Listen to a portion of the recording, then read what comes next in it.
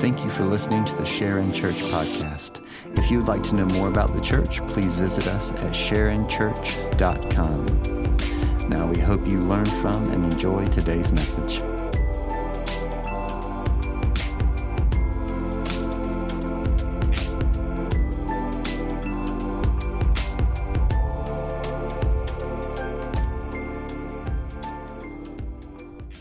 Continue our worship now through the study of God's Word. Go ahead and grab your Bibles. Turn to Exodus chapter 30. We'll be in Exodus chapter 30 this morning. Just 10 verses. Figure we've covered 3 chapters last week. Let's just do 10 verses today. So we're going to do 10 verses in Exodus chapter 30. And looking forward to what God has to show us this morning.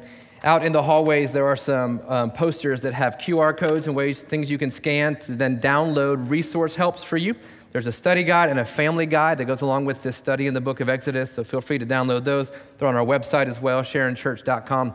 You can go on there to get them. And then on the screen right now will be scripture that you're going to see throughout the rest of this morning. I want you to see it, to know that I'm not making it up. This all comes from scripture. Joel just read scripture. We're going to read more of it this morning. This is going to be immersed in the Word of God this morning, so you can take a picture of it, write it down if you want to. We're going to cover a good bit here this morning. A few weeks ago, came to the close of the summer, and we realized as a family we hadn't really done much this summer. To celebrate summer, it kind of just flew by for us. Did it feel that way for you? We just got there very quickly. And so what we realized was we need to do something, and so we decided we're going to take our kids to a movie. And so I took out a small loan to buy movie tickets. And we, don't tell Dave Ramsey, but I did. And so from there, so we got movie tickets, and we load up in the car, and my kids are bougie, and so they want to go where the seats recline. And by my kids, I mean me. I'm bougie. I want to go where the seats recline. And so we go up tomorrow, and we go up to go see the movie. And we had planned ahead. So we had the money set aside. We had the time set aside. We even ate a lighter dinner because we know you can't go to the movie theater and not get popcorn. So we're going to get popcorn. We do the whole thing. We pull up, the kids are excited, we're excited because the kids are excited, we stand in line, and I'm at the age in my life now where I'm not sure I'm doing technology right. Have you reached that point yet? We're I really need my 6-year-old to help me with this. That's kind of where I'm entering in my life right now. So I've got the codes on my phone, I think. And so we walk up to get it scanned, and so I stand there, and I'm ready to get it scanned, and I just hand him get the phone forward, and the guy has the device, and he scans it, and he looks at me. I'm like, uh-huh. Then he scans it again, and he looks up. I'm like, what are we doing, buddy? I don't understand what we're doing right now. It's just movie tickets. I'm not trying to buy anything. So he does it again, and he's like, man, you're early. And I was like, yeah, we want to get some popcorn. He goes, no, you're a day early for the movie. I was like, that's cool. Yeah, man, I want to plan ahead, so we're just, yeah. And he's like, hey, if you go to customer service, maybe they can rearrange it. You can see the next movie the next time. That's fine. So we go over. This movie is sold out. And the lady's like, yeah, the next one starts in an hour and a half. Man, we drove all the way tomorrow. I was like, okay. She's like, but the only seats available are in the very front. And I'm also at the stage of my life where if I do that, I'm going to throw up on everybody. It's just, I can't handle the moving. I can't handle me having to move to see it. But our kids are there. They're excited. I feel guilty for what I've caused them to sit through. They're fine to sit there, most of them. I'm like, all right, fine, we'll do that. So we go to Barnes & Noble, and then we come back and we watch the movie. And I wish I could tell you that's the only time that's happened in my life, that I've bought things for the wrong time. But in honesty, I can't tell you that. I've done that multiple times. Sometimes it's just a movie. Sometimes it's a hotel for an anniversary with my wife, but that's not a story I want to tell you right now. But all that to say, we had everything ready, right? Everything ready. We had the time set aside. We had the money set aside. We had our hearts ready for all of it. The problem was admission. I didn't have the right admission. Does that make sense? I had everything else ready. What I was missing was the right admission. So let's keep that thought in mind as we go through Exodus chapter 30. I'm going to read 10 verses. We're going to study through it a bit, but then I want to just put this all in context because we lose some of it. We're back into cubits and dimensions and stuff, and so that's going to happen. It's just 10 verses of it. You're going to be fine. We've done many more, but we're going to study that, but this is one of the final pieces of furniture in the tabernacle. At this point, Moses is still up on Mount Sinai. The people of Israel have been set free from slavery in Egypt, and God is giving Moses the blueprints of the tabernacle. Tabernacle meaning dwelling place or tent. It's going to be the first house of worship for God. He's given Moses all the dimensions, and he's showing him how to furnish the tabernacle. And so let's pick up Exodus chapter 30, verse 1. This is God speaking to Moses. You shall make an altar on which to burn incense, and you shall make it of acacia wood. A cubit, about 18 inches, shall be its length, and a cubit its breadth. It shall be square, and 2 cubits shall be its height. So it's 18 inches by 18 inches by 3 feet high. Its horns, there's horns on each of the 4 corners, shall be of one piece with it. You shall overlay it with pure gold, its top, and round its sides and its horns, and you shall make a molding of gold around it. You shall make 2 golden rings for it. Under its molding, on 2 opposite sides of it, you shall make them, and they shall be holders for poles with which to carry it. Remember, they're wandering in the wilderness. They're going to the promised land, so they have to carry this tabernacle wherever they go, so everything is portable with the holes, rings and the poles. Verse 5, you should make the poles of acacia wood and overlay them with gold. Then verse 6, and you should put them in the front of the veil that is above the ark of the testimony, in front of the mercy seat that is above the testimony, where I will meet with you. So let's get our bearings. So here's the picture of the tabernacle again. Let's just make sure we get our bearings as to what's happening. It's going to be important for us, and we've covered a lot of this, but the outer wall you see there is the courtyard. This is kind of the lobby. It's where people come into the house of worship. The squiggly line on your right is the curtain. It's the gate. It's on the eastern side of the tabernacle. It's how they get into the courtyard. And immediately when they walk in, they see the bronze altar. And then you've got the bronze laver. I think we'll cover that next week or the week after that. But it's all bronze there. Even the poles are bronze. Everything is bronze in the courtyard. We covered this a couple weeks ago because bronze represents judgment. Bronze can withhold heat up to higher temperatures than other metals can, so that's why it's bronze. And bronze represents judgment by fire. And we studied a few weeks ago, it's because God, enter into the presence of God, the first thing we have to do is come face to face with our sin, which then leads us to repentance, which is dealing with our sin, confessing it, and then dealing with it. And so that's where we step into the bronze altar. Then you would walk past the bronze basin, and then you see another curtain which separates the courtyard from the holy place. The priest can enter the holy place, and inside the holy place, you'll see here, there is a lampstand on the south side, which would be your left when you walk in. The table of showbread on your right, representing the 12 tribes of Israel, that's on the right. And then in front of you is what we just studied, the altar of incense, 18 inches by 18 inches by 3 feet tall. And you see it is up against the curtain that separates the holy place from the Holy of Holies, or the most holy place. It is here in the holy place, the most holy place, the Holy of Holies, where the presence of God would dwell as smoke and fire. And inside of that place is the Ark of the Covenant. Here we just read it called the Ark of Testimony. The Ark of Covenant then is covered, it's a cover, which is called the mercy seat or the atonement cover, the atonement seat. And that's what he's speaking of there. So let's get our bearings to get into where we're going. We're going to have to pass the bronze altar, pass the bronze basin, and then the lampstand and showbread. And then we finally get to this altar of incense. Let's continue in verse 7. And Aaron, remember Aaron is the high priest. Aaron shall burn fragrant incense on it. Every morning when he dresses the lamps, he shall burn it. And when Aaron sets up the lamps at twilight, he shall burn it. So this is the lampstand. When he dresses the lampstands, when he lights them, puts the oil in them, then he has to turn now to the altar of incense. Continuing in verse 8, a regular incense offering before the Lord throughout your generations. You shall not offer unauthorized incense on it, or a burnt offering or a grain offering. And you shall not pour a drink offering on it. Aaron shall make atonement on its horns once a year. With the blood of the sin offering of atonement, he shall make atonement for it once in the year throughout your generations. It is most holy, most set apart to the Lord. Now, this altar of incense is important. Incense scripturally represents prayer. Joel referenced a couple of these. So Psalm 141 verse 2 speaks of that. Joel just read it. Revelation chapter 5 verse 8, Joel read, also speaks to this incense being prayer that rises to the Lord. Luke chapter 1 verse 2 speaks of the hour of incense, which is the hour of prayer, even in the temple in the New Testament. So incense represents prayer. Now, for some of you, incense represents how you cover up other smells when you're in high school. That's what incense represents from some of you who grew up in the 60s and 70s. That's what you did. But incense biblically is about prayer. The idea is that as the aroma fills the room, so the room is filled with prayer. As the aroma makes its way to the heavens, so our prayers make their way to heaven. This is a holy thing that's happening here to see it. Now, I mentioned prayer, and immediately you regret coming to church today. Because there's not a person here who's like, I'm good at that. Like, I got the prayer thing down, right? There might be maybe one or two, but not many of us are like, yeah, I'm good with that. So immediately I said, we're going to talk about prayer, and you're like, oh, I feel guilty and I feel ashamed. And listen, normally I don't want to leverage those things, but today I totally do.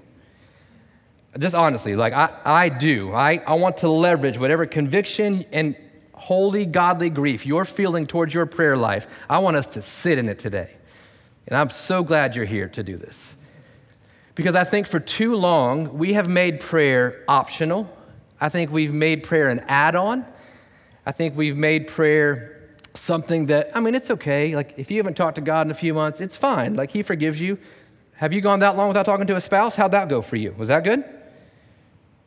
You go months without talking to your kids except for at dinner time, you're not going to have a relationship with them. So yes, is there grace in the fact that we are not good prayers? Absolutely. But grace doesn't mean we continue in that saying, that's just how I'm wired. That's not how we're wired. No, we're wired to be in communion with God. And the way to communion with God is prayer. It's the offering of incense. So this morning, yes, I want you to feel like you need to change things about your prayer life. I want you to feel that way. I want you to feel like, man, I'm not doing this right. I want you to feel that way. Because you will not change unless you feel that way. So yes, I think we need to talk about prayer this morning because we must be people of prayer. We can be people of faith and we can be people of good works and we can be people of worship, but if we're not people of prayer, we are people of nothing. We must be a people of prayer. And as long as I'm laying on guilt, let me just go for it all the way. Once a quarter, we do a prayer night. You know where I'm going.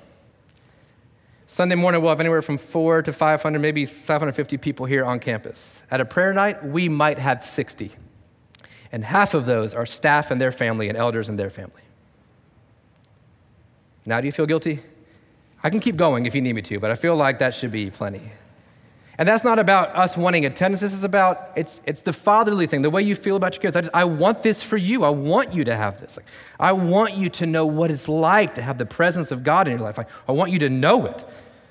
So yeah, I want to leverage whatever godly grief is coming here today. I want us to leverage it. So let's go back to the tabernacle. And I want to address a few reasons. I don't think today is about how we pray. I think we're going to talk about why today. So in the tabernacle, you see where you've got everything laid out. Again, you walk in, the first thing you come face to face with is you've got to pay this sin debt. You've got to pay the sacrifice. So there's blood of animals, there's the smell of burning flesh, all of that as you walk into the tabernacle. But what's interesting is the only place where there is fire in the tabernacle is the bronze altar. And that fire only comes from God. God lights that fire himself. In Leviticus chapter 16, we learn that the way the priests would light the altar of incense, which they would take a censer, which is a pole with like a cup on the end of it, they would grab coals from the altar of sacrifice, the bronze altar, and they would take that into the altar of incense. The very thing that lights up the altar of prayer is the thing that lights up the altar of sacrifice. It is repentance. The only way to have the passion and power of prayer ignited in your life is by taking the coals from the altar of sacrifice and using them to light up your prayer life. So you want to know why we don't pray? Because we don't like that part. I'd rather not talk about my sin. I don't want to deal with the blood of my sin and my guilt and my shame. Let's just talk about somebody else's. So why aren't we people of prayer? I don't think it's because we don't have time. I don't think it's because we don't know how. I think it's because we just don't want to deal with it. It comes from there. Now, later in Leviticus, they are ordaining, consecrating the tabernacle, and we meet two sons of Aaron, and they're doing something that they should not be doing. Leviticus chapter 10, it'll be up on the screen. Now, Nadab and Abihu, these are sons of Aaron. We met them. They're up on the mountain with Moses at this moment. They're at a distance, but they're up there with him. They each took his censer and put fire in it and laid incense on it and offered unauthorized fire before the Lord. Some of your translations say strange fire before the Lord, which he had not commanded them. So what's happening is you've got two priests, and they're supposed to be lighting the altar of incense. They're offering incense to the Lord. But what they do is they take unauthorized or strange fire to do so. And then verse 2, and fire came out from the Lord and consumed them, and they died before the Lord. Do you think prayer is important to the Lord? And do you think maybe the right heart in prayer is important to the Lord? Absolutely. So this word strange or unauthorized is interesting. So there's a number of different beliefs, like commentators view this differently about what this actually means in Leviticus 10. I'm going to tell you where I land, and I think where I land is where the Bible lands. So that's where I'm going to land. I'm going to stay there. So this word unauthorized or strange is also used in the book of Job. Job has gotten deathly ill. He's super sick, and it's so bad to the point that he says that to his wife, his breath is strange. Now, that doesn't mean strange like, oh, I don't know where it's coming from. It means strange like, that smells disgusting. That's what it means. And wives are really good about that. They'll let you know. And so what that means, so this word strange has to do with fragrance. It has to do with that. So now we take that, put it on the altar of incense, and then the next word, fire, unauthorized fire. That Hebrew word can mean coals or flames. So what's happened? What did Nadab and Abihu do? In my belief, based on the context of Scripture, I think they tried to light the altar of incense with coals that didn't come from the altar of sacrifice. Unauthorized strange also means distant or foreign. So they might have found the flame outside of the courts. And that's how they're trying to light the fire, the altar of incense. Now, how does God feel about it? Well, verse 2 tells you how he feels about it. He consumed them. He ended them. Because there is a way to come to the Lord. There is a way to come to him in prayer. There is a way. And I know in our culture, we want to be able to do it however we want to, whenever, that's fine. I'm just saying, do you want to be with God? And if you do, then there's a way to get in. W.A. Criswell, the theologian, says, man cannot come to God in his own way. He must come in God's way or not at all. There's a way to speak to God. And he has told us how. We can't come in our own way. We can't make up the way to get there. So I'm going to give us three statements. I'm going to back them up with Scripture, and then we're going to spend some time in prayer here this morning. Here's the first one. The path of prayer begins with personal repentance. You want communion with God? You want to know what it's like to actually like to pray, not pray because you have to, or not pray because then you want to eat, but to actually want to pray, to actually want to commune with God. It begins with personal repentance. Sure, I think a lot of us pray, but I think we pray in arrogance or we pray in pride, but never in humility.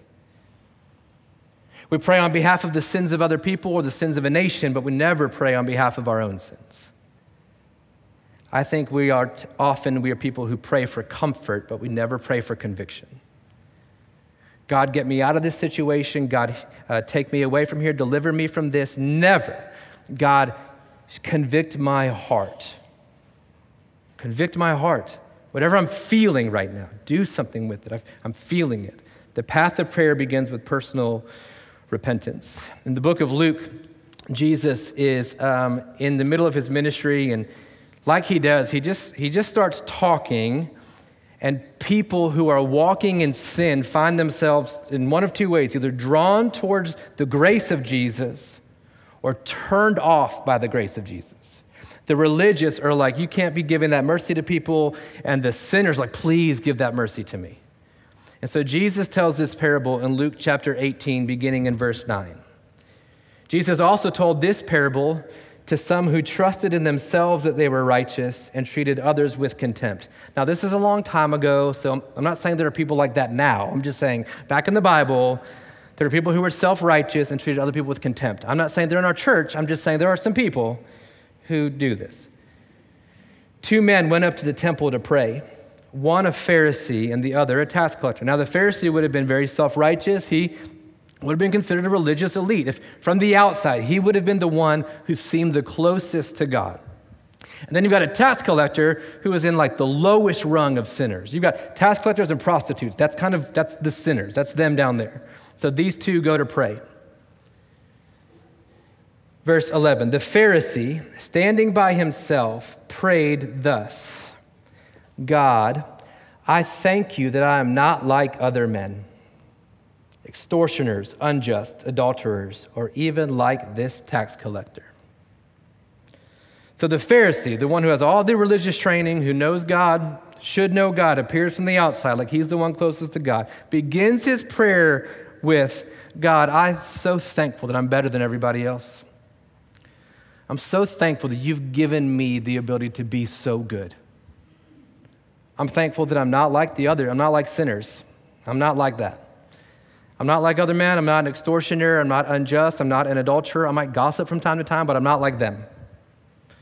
And then he has the guts to say, thank you that I'm not like this guy next to me. Now, listen, I know you would never say those words out loud, but here's your problem. God hears your heart. And so while you'll sit in prayer and say things like, oh, thank you for this, thank you for that, what God hears you saying is, thank you, I'm not like other people. Thank you, I'm not like my husband.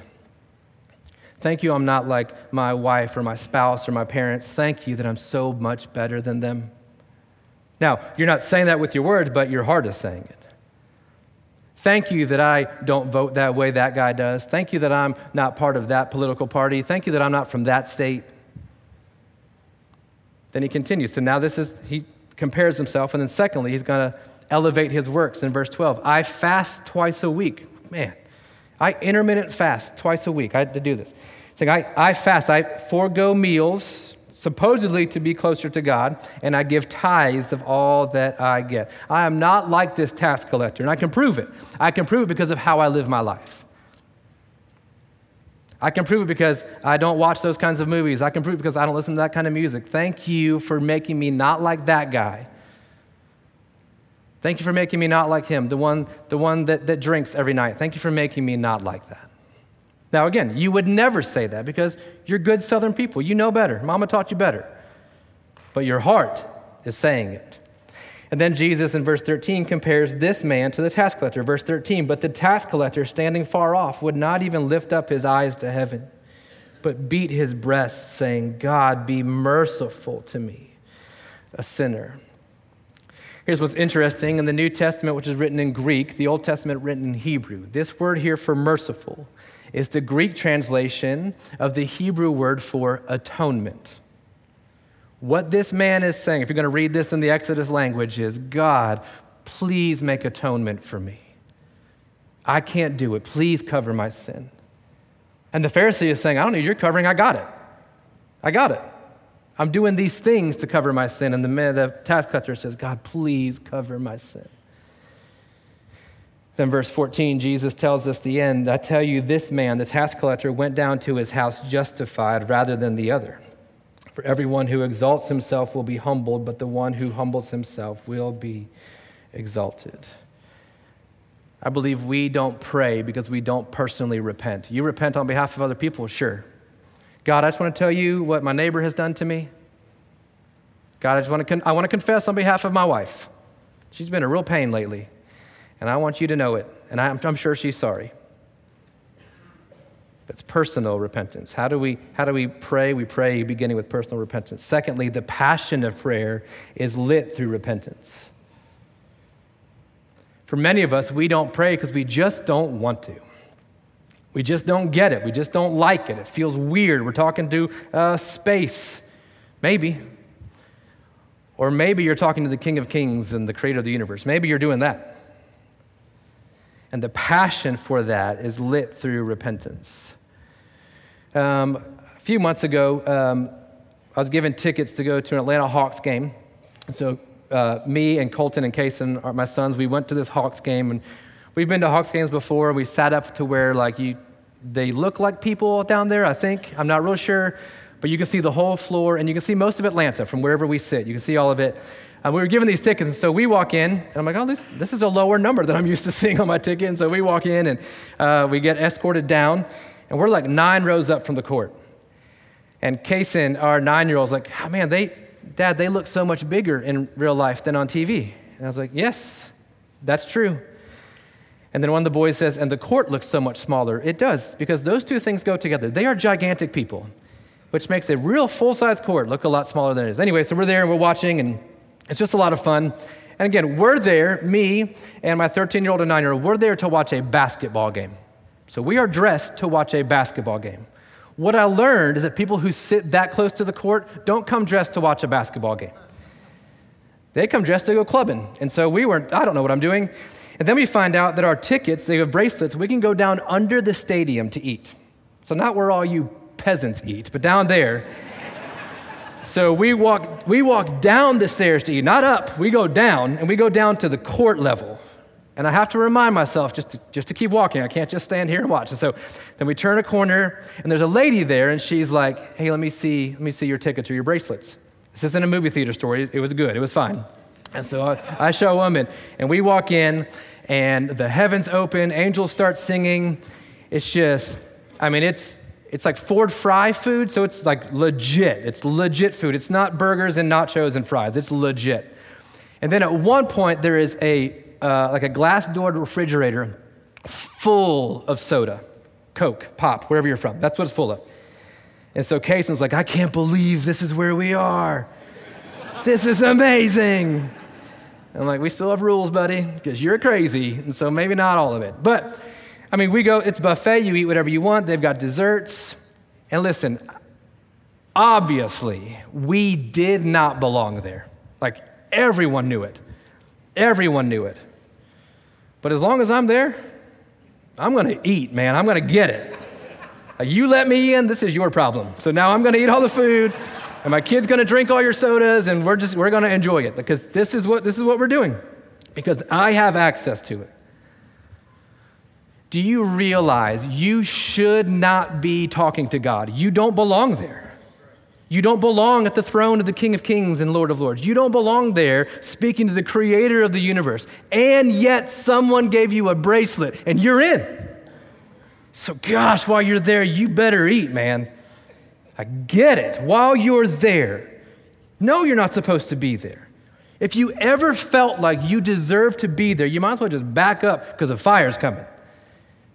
We don't deserve to be there. But man, while we're there, you have access to the creator of the universe. What do you need? What do you want? Let's ask. That's where passion comes from. Passion comes from realizing I don't belong here. But I have unfiltered access to the King of Kings and the Lord of Lords. And how do you get that passion? By understanding your own sinfulness, understanding it's repentance that grants that to us. Exodus chapter 30, we just read it in verse 7. It says that Aaron shall burn fragrant incense on the altar. Every morning when he dresses the lamps, he shall burn it. And when Aaron sets up the lamps at twilight, at evening, he shall burn it. A regular, some of your translations say a perpetual incense offering. It never ends. Paul would say to pray without ceasing. Why would you ever pray without ceasing? Because you understand you don't deserve to be there, so let's do everything you can to stay there. Like, we're eating, and there's a basketball game going on, and I completely forgot we're at a Hawks game. Like, that's what prayer is like. When you understand, when you're walking in repentance, I don't want to leave this place. This is amazing. What I get from him, what I get with him, I'm staying here as long as I can. So can you pray without ceasing? Yes. Continually in the presence of God. So on your way to work, you're praying. At lunch, you're praying. Before a meeting, you're praying. Yes, unfiltered access every morning, every evening, perpetually in the presence of God. How do you get passion for prayer? You begin with you don't deserve to be there. Thirdly, the power of prayer is unleashed through repentance. You ever feel like your prayers just hit the ceiling? I want to be bold here and say a few things that I needed to hear years ago and that I need to hear even now. I think that we just need to hear. The reason our prayers hit the ceiling is because they hit the ceiling. The reason it doesn't feel like God is hearing your prayers might be because God isn't hearing your prayers. And I know that sounds so heretical for me to say. The problem is I've got scripture to back it up.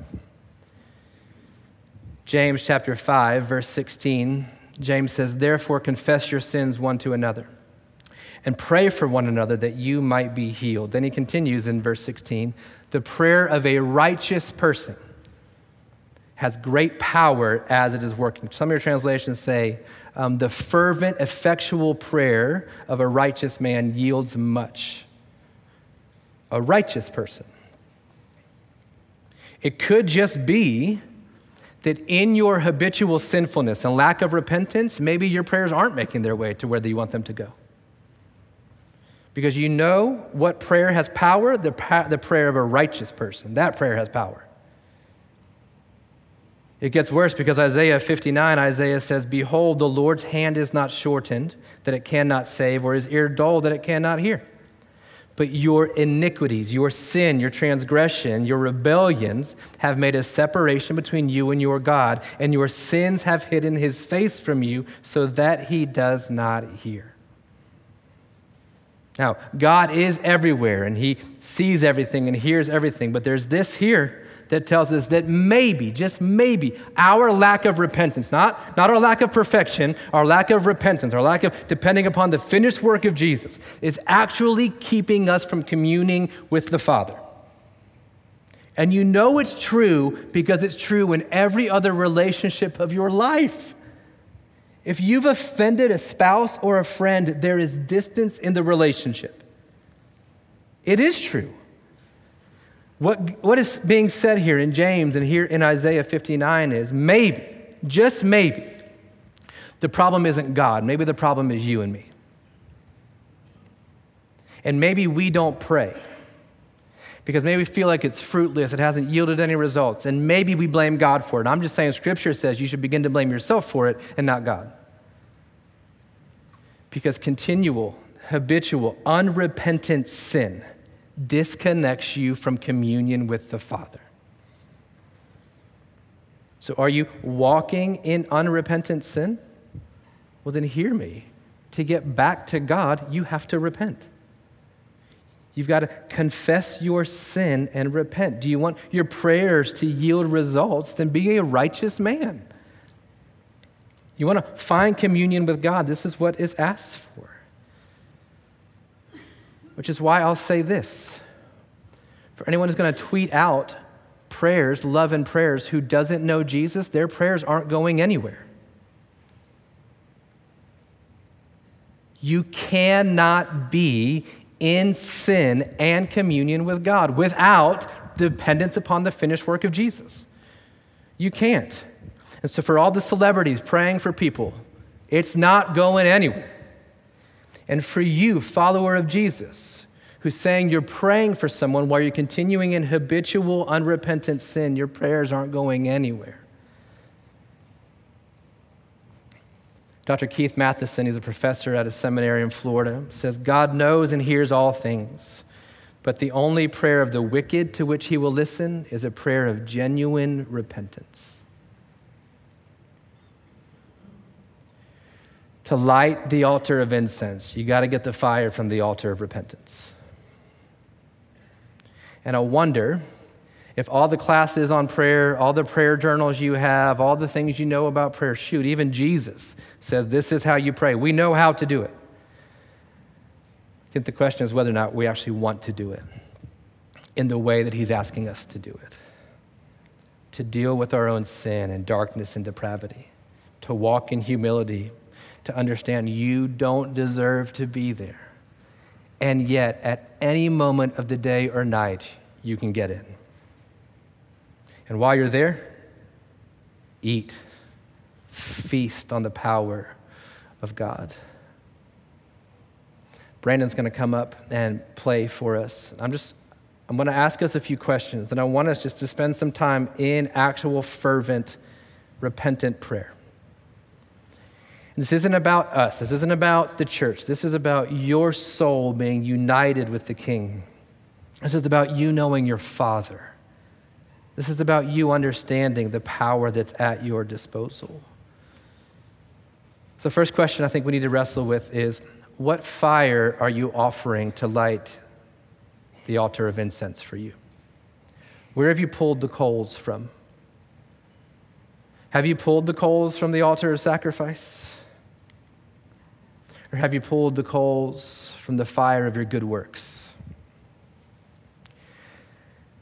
The fire of good works is a strange fire. It's an unauthorized fire. I wonder if you've pulled your fire from selfishness.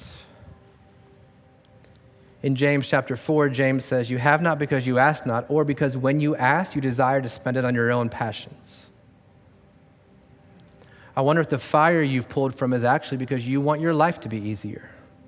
And so sure, you're praying for your kids and their behavior and their hearts, and you're praying for your husband, but at the end of the day, it's because you want your life to be easier. And you're praying for that ex-spouse because if she would just get her act right, it'd be so much easier for you. I wonder if the first thing we said was, God, I am a sinner. I'm saved by grace.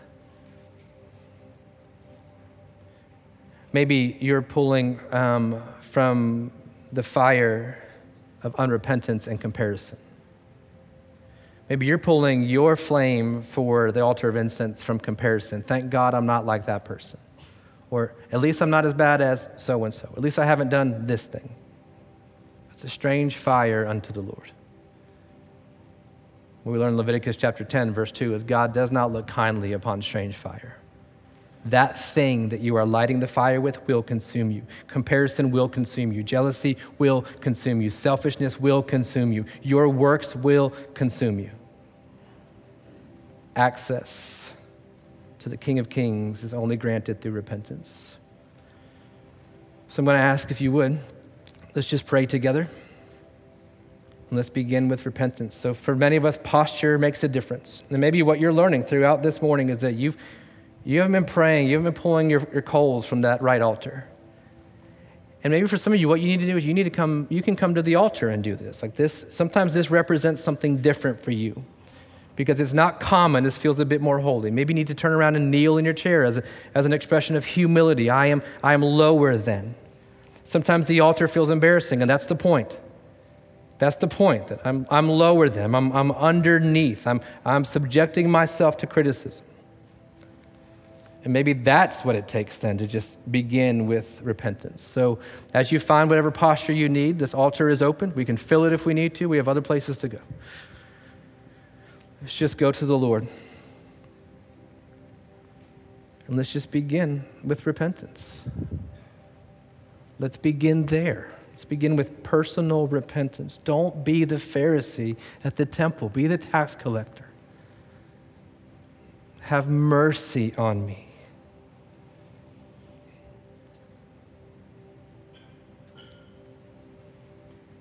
Beg for it. Confess it. For me, it helps to name it, to say it. Not just to say things like, forgive me for my sin. Forgive me for this. I'm doing this. I've said this. My heart feels this. If you're angry and frustrated, I would bet what's underneath that is some sort of sin that you need to confess. Something you're trying to control and hang on to that's not yours. So let's begin there. Confession, repentance, draw the coals from the altar of sacrifice.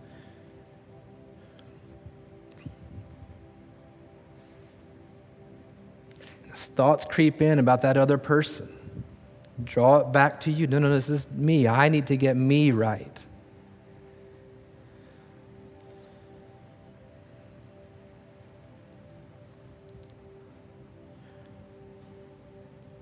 And now with that ticket in your hand, that bracelet on your arm, man, you are in the presence of the King. What are you asking for? But what happens when you enter through repentance is the things you ask for begin to change. Listen, you want healing for someone? Ask him. You want a heart of forgiveness? Ask him. You want a restored marriage? Ask him. Don't bide your time until you can call it quits. Let's get healed. Let's get restored. Let's get redeemed. You're in the presence of the creator of the universe who by his word spoke the heavens into existence. He can handle your marriage and your kids and your job and your finances and your health.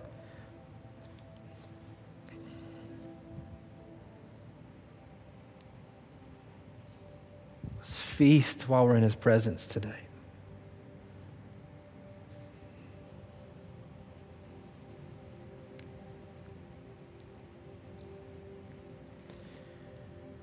Might be some of you here this morning who you've never prayed the first prayer of repentance.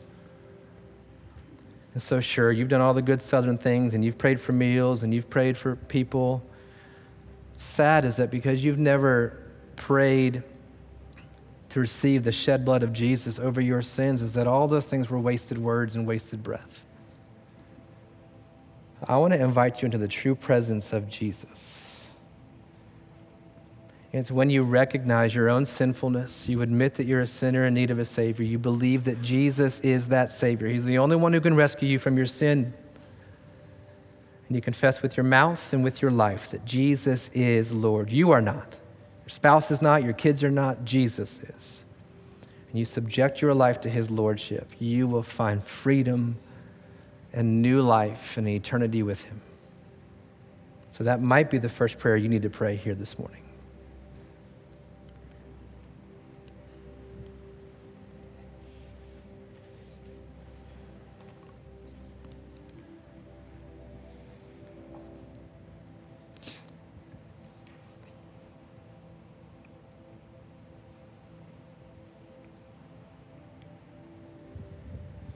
Father, would you forgive me for even the places in my life, even today, that I've sought my own glory over yours. I've made decisions based on my comfort rather than conviction. I've leaned into selfishness and greed, done things to gain affirmation rather than to gain acceptance by you. Would you forgive us as a people? For some of us, we know not what we do. For those of us whose addiction to sin has cost us, God, would you forgive us? Have mercy on us. Atone for our sins. And God, while we're here with you, we're going to ask for things. Lord, we know you can. So we're asking, God, we're pleading on your behalf to heal loved ones.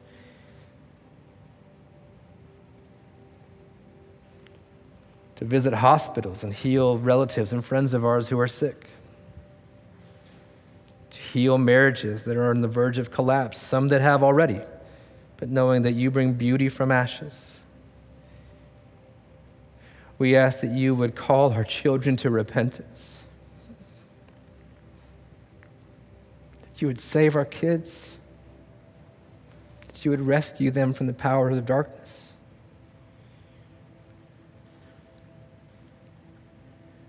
Pray that you would redeem what has been broken, you would restore what has fallen apart.